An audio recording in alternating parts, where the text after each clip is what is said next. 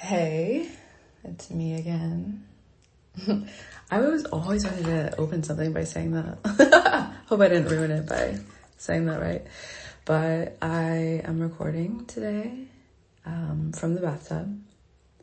This has been, like this winter, it's been my spot. So I thought, why not do it here? So you might hear some water in the background. It's me moving. And of course, I'm going to ask you if I can read you something. So if you are in the mood, maybe you'll push pause and find a more comfortable seat, or you can take a long pause and draw yourself a bath. I don't know.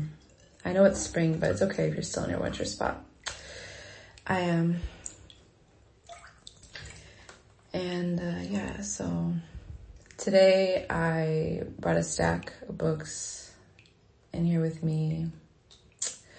I'm going to drop some titles because I think that's what I should do to let you know kind of where I'm at, like what I've been thinking about. Can you hear me? Move up from the bath, right? All right, so I'm going to give some titles. Two of them are anthologies, so I'm not going to say all the authors there, you know? So the first one is The Care Manifesto, The Politics of Interdependence. This book got me through 2020 and 2021. It really introduced me to the idea of just really centering reciprocal care in my life and how I could do that. With the land that I'm on, with, not just humans, but, all beings, and, just really reconsidering how to be in relationship with one another. So that book really got me through. It really framed a lot of my, thesis, and, it still continues, to do that. And I wish you could see it. I have so many fucking post-it notes in there. But the post-it note that I find most interesting, because most of them are like me tagging, color coding. So I enter them in Notion, one of those girls. But there's it's a Kelly green post-it that's in there. And all it says is Boyz II Men in Spanish. So yeah, that's a no I left for myself. I'm not sure. So maybe after this, I'm going to listen to some Boyz II Men. But the second one is Still Brave.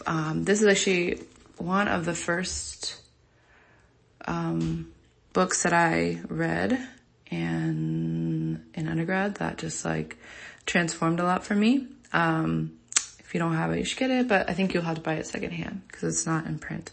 But yeah, Still Brave, The Evolution of Black Women's Studies. Also an anthology. Those two. And that, of course, shaped everything I've done since I read it. But the one that I just revisited, I just reread a couple of Saturdays ago, actually, is All About Love by Bell Hooks. Have been recommending it a lot lately, and also just really the feedback from folks that have recently read it or recently reread it. So I'm going to read something from there, but I'm not really sure what, I didn't really prepare which thing, but I've read it so many times. There's different highlights. There's an orange highlighted, section. There's also, lots of black ballpoint pen. No blue.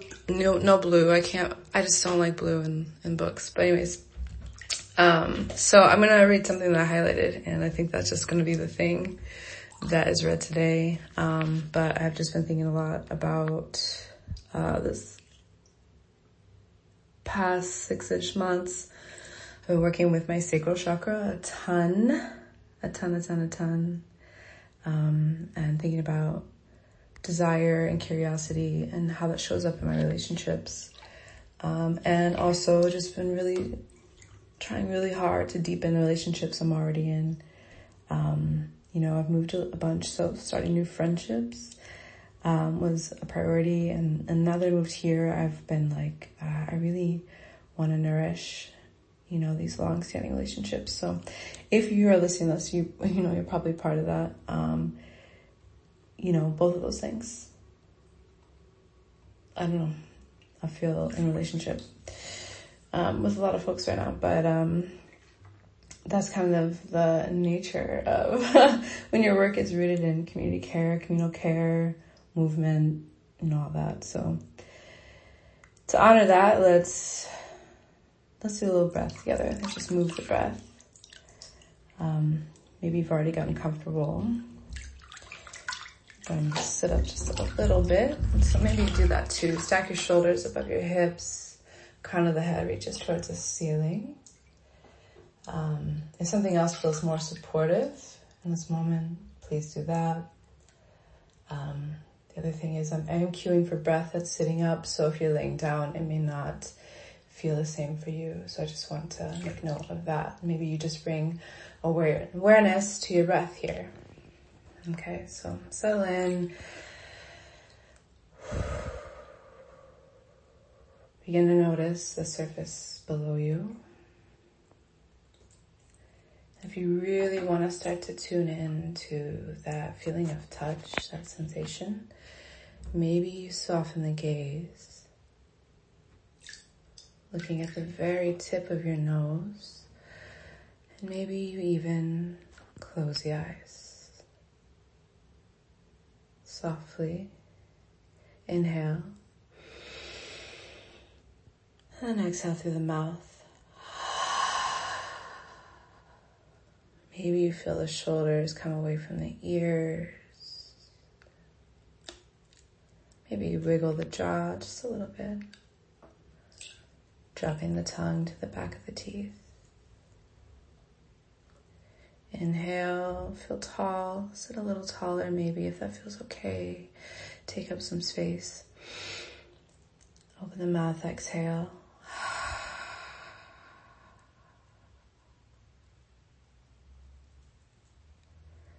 Maybe you notice any tension between the eyes, maybe the frown line, right? Maybe you can release there. Maybe there's someplace else you want to invite to soften.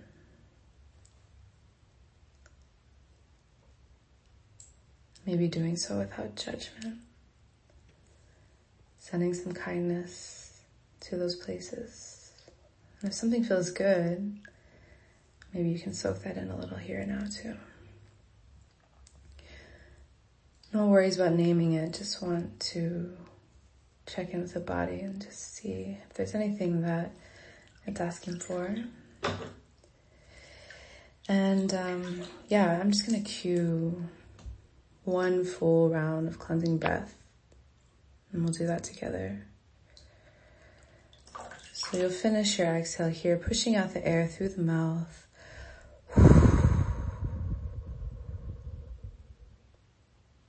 Begin to inhale through the nose. Filling up that belly, filling up your heart, your throat, zipping in at the top.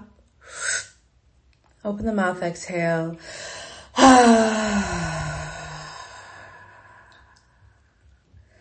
Maybe let some sound out. Gonna give a little space here. If it feels okay, maybe you'll take a few cleansing breaths on your own. Or maybe you'll just return to the natural rhythm of your breath here. Just taking note.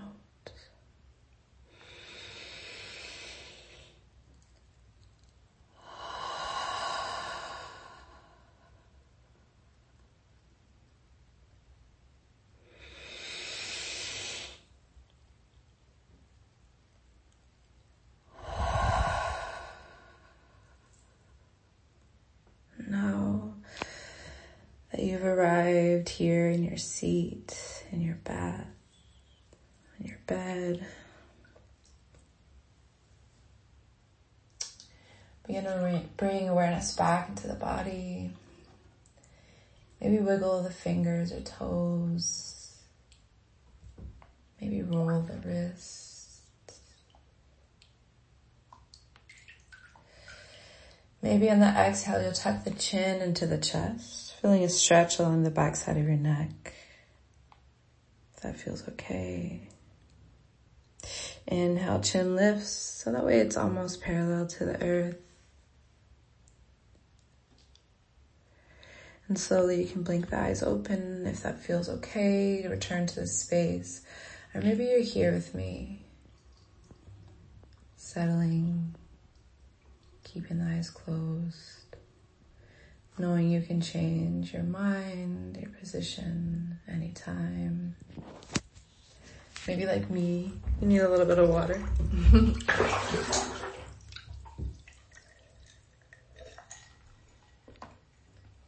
I'm pretty dehydrated, so it might not be my only water break. So I'm gonna put the phone down, picking up the book. I have this with me at work. And Cassie was like, this book looks well read. And it is this paperback and has different color coded tabs than my other books, but lots of highlights. So I really do like this book. I like to recommend it to people who ask for self-help books. I'm not a huge self-help book person, but this one feels more like an invitation. It feels like,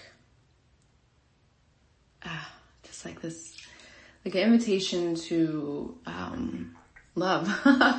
Like just love, let yourself love. Kind of trailing off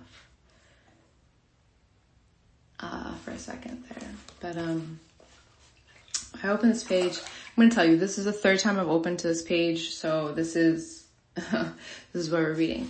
So this is from the chapter 10, titled Romance, Sweet Love. So y'all already knew when you listen to a recording from a Libra how that might go. So I'm going to read here. If you're in the book, I have the one with the black cover and the butterflies. I know, it's exclusive. But page 182 is where we're at. So if you have the red copy, I'm not sure what page. But the beginning of the chapter, I'm going to start at the top, first paragraph. All right, one more sip of water.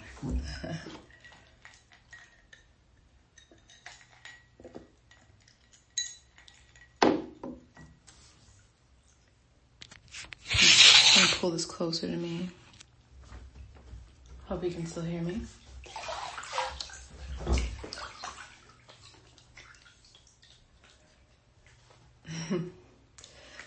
True love is different from the love that is rooted in basic care, goodwill, and just plain old everyday attraction. We are continually attracted to folks. We like their style, the way they think, the way they look, etc. Whom we know that, given a chance, we could love in a heartbeat. In his insightful book, Love and Awakening, Discovering the Sacred Path of Intimate Relationship, John Wellwood makes a useful distinction between this type of attraction, familiar to us all, which he calls a heart connection, and another type he calls a soul connection. Okay, here's how he defines it. A soul connection is a resonance between two people who respond to the essential beauty of each other's individual natures, behind their facades, and who connect on a deeper level. This kind of mutual recognition provides the catalyst for potent alchemy. It is a sacred alliance whose purpose is to help both partners discover and realize their deepest potentials, while a heart connection lets us appreciate those we love just as they are. A soul connection opens up a further dimension, seeing and loving them for who they could be and for who we could become under their influence. Making a heart connection with someone is usually not a difficult process. Throughout our lives, we meet lots of people whom we feel that special click, that could take us on the path of love. But this click is not the same as a soul connection. Often a deeper bonding with another person, a soul connection, happens whether we will it to be so or not. Indeed, sometimes we are drawn towards someone without knowing why, even when we do not desire contact.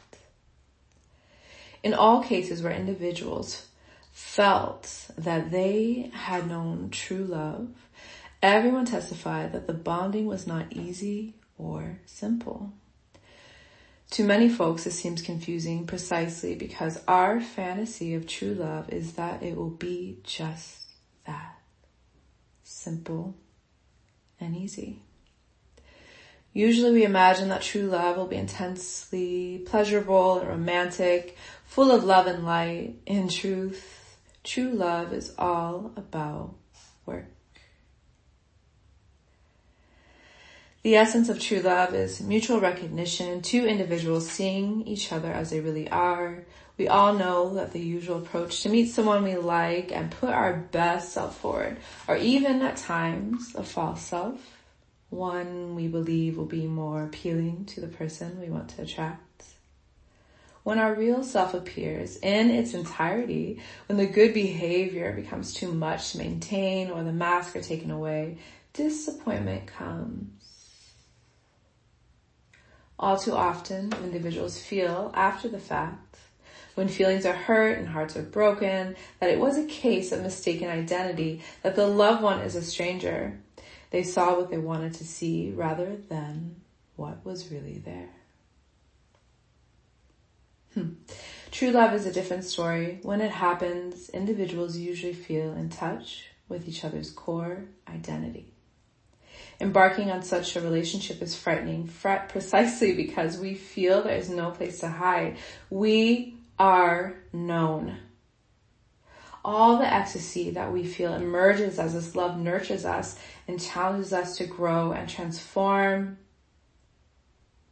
Wow, describing true love, Eric Butterworth writes, "True love is a peculiar kind of insight through which we see the wholeness which the person is, at the same time totally accepting the level on which he now expresses himself, without any delusion that the potential is a present reality.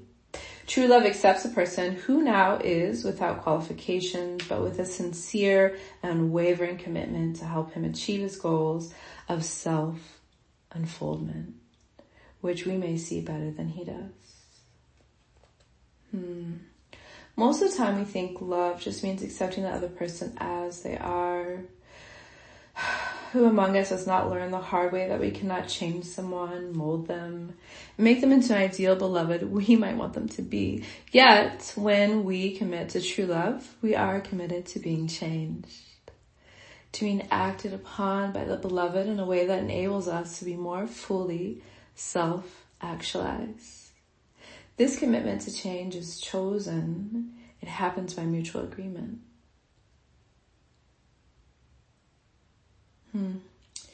The heartbeat of true love is a willingness to reflect on one's actions and to process and communicate this reflection with the loved one.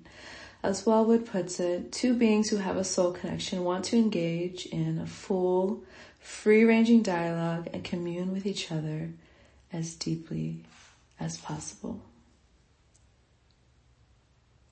Honesty and openness is always a foundation of insightful dialogue.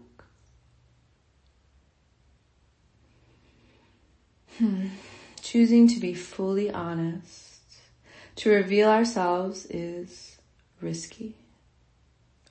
The experience of true love gives us the courage to risk. As we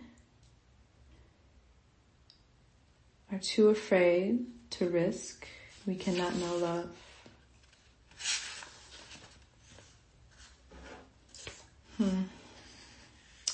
And to love fully and deeply puts us at risk. When we love, we are utterly changed.